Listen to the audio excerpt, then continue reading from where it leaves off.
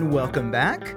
In this segment, I'd like to now kind of talk about the idea of analysis and some ways in which you, as budding young folklorists, can make kind of a good start in learning how to analyze the folklore that you collect in your digital media project. Actually, analyzing folklore is something, like I said, that most folklorists tend not to do. Instead, the sort of vast majority of folklore books and articles out there just kind of stick to collecting and cataloging tales, riddles, proverbs, songs, games, and et cetera, without any discussion, really, of what they mean to the people who use them. Why is that, do you think? Analysis is kind of hard, for one, and it involves some degree of speculation or intellectualization of the stuff you're collecting. You have to analyze, in order to analyze an item of folklore, you have to contextualize it. In other words, you have to kind of understand how a particular item works within a specific social, historical setting or moment context. I'd like to think that we're kind of asking a very basic question. How does folklore help people make sense of their lives? Here you should substitute whatever specific community that you're looking at for people, right? Lynn McNeil raises the same kind of question actually when she asks in her book, what does this folklore do for the people who share it? Either way you want to phrase this question, you should keep this in your head as you're analyzing the items you've collected. Now, once you've asked this question, how do you answer it? As far as methods go, analytic folklorists have previously used a number of familiar tools and techniques that I'm sure you're exposed to in your anthro classes or in psych or English or Asian studies classes. It's good to be familiar with them, even though I'm not going to challenge you. I'm not going to ask you to use those. Instead, I'm going to kind of present to you a different method called the AIR method, the AIR method, that I feel is like a quick and easy way to get you started. Anyhow, should you be interested, there's things like structuralism, which investigates how folklore reflects and shapes the basic social or cognitive structures of a community. Then there's symbolism or semiotics, which asks how folklore creates, perpetuates, and adapts systems of signification or meaning within a community.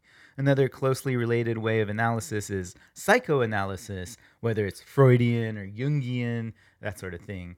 You can try to understand by taking up the symbols within an item how folklore reflects repressed desires or fears of a community. That'd be Freudian. You could ask how folklore reflects an underlying set of universal archetypes that are found within a collective unconscious that belongs to all of humanity.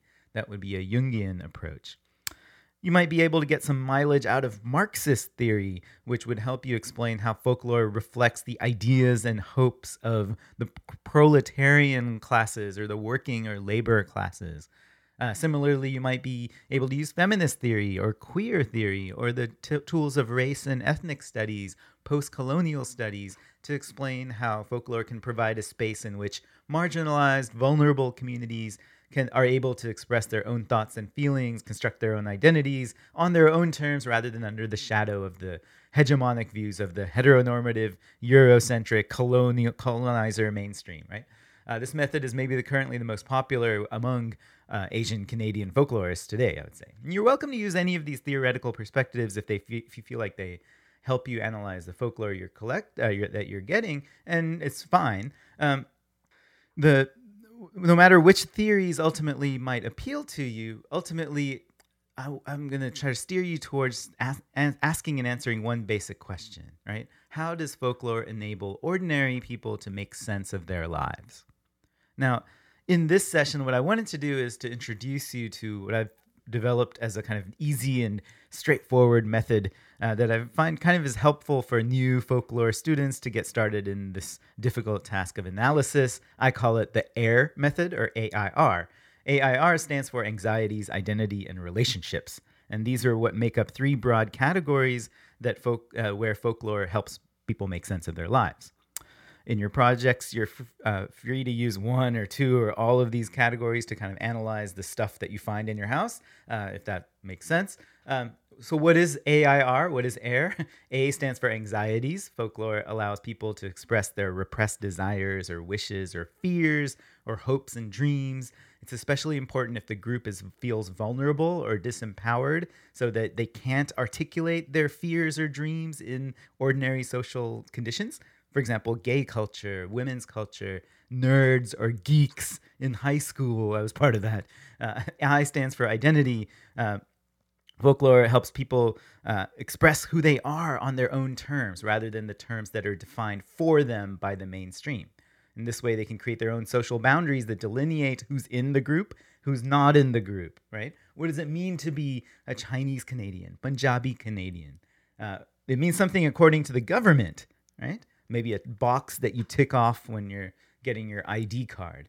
But for people in the community, the identity is forged through singing songs together, eating together, dancing in a certain way, saying a proverb in Mandarin or Punjabi, that kind of thing.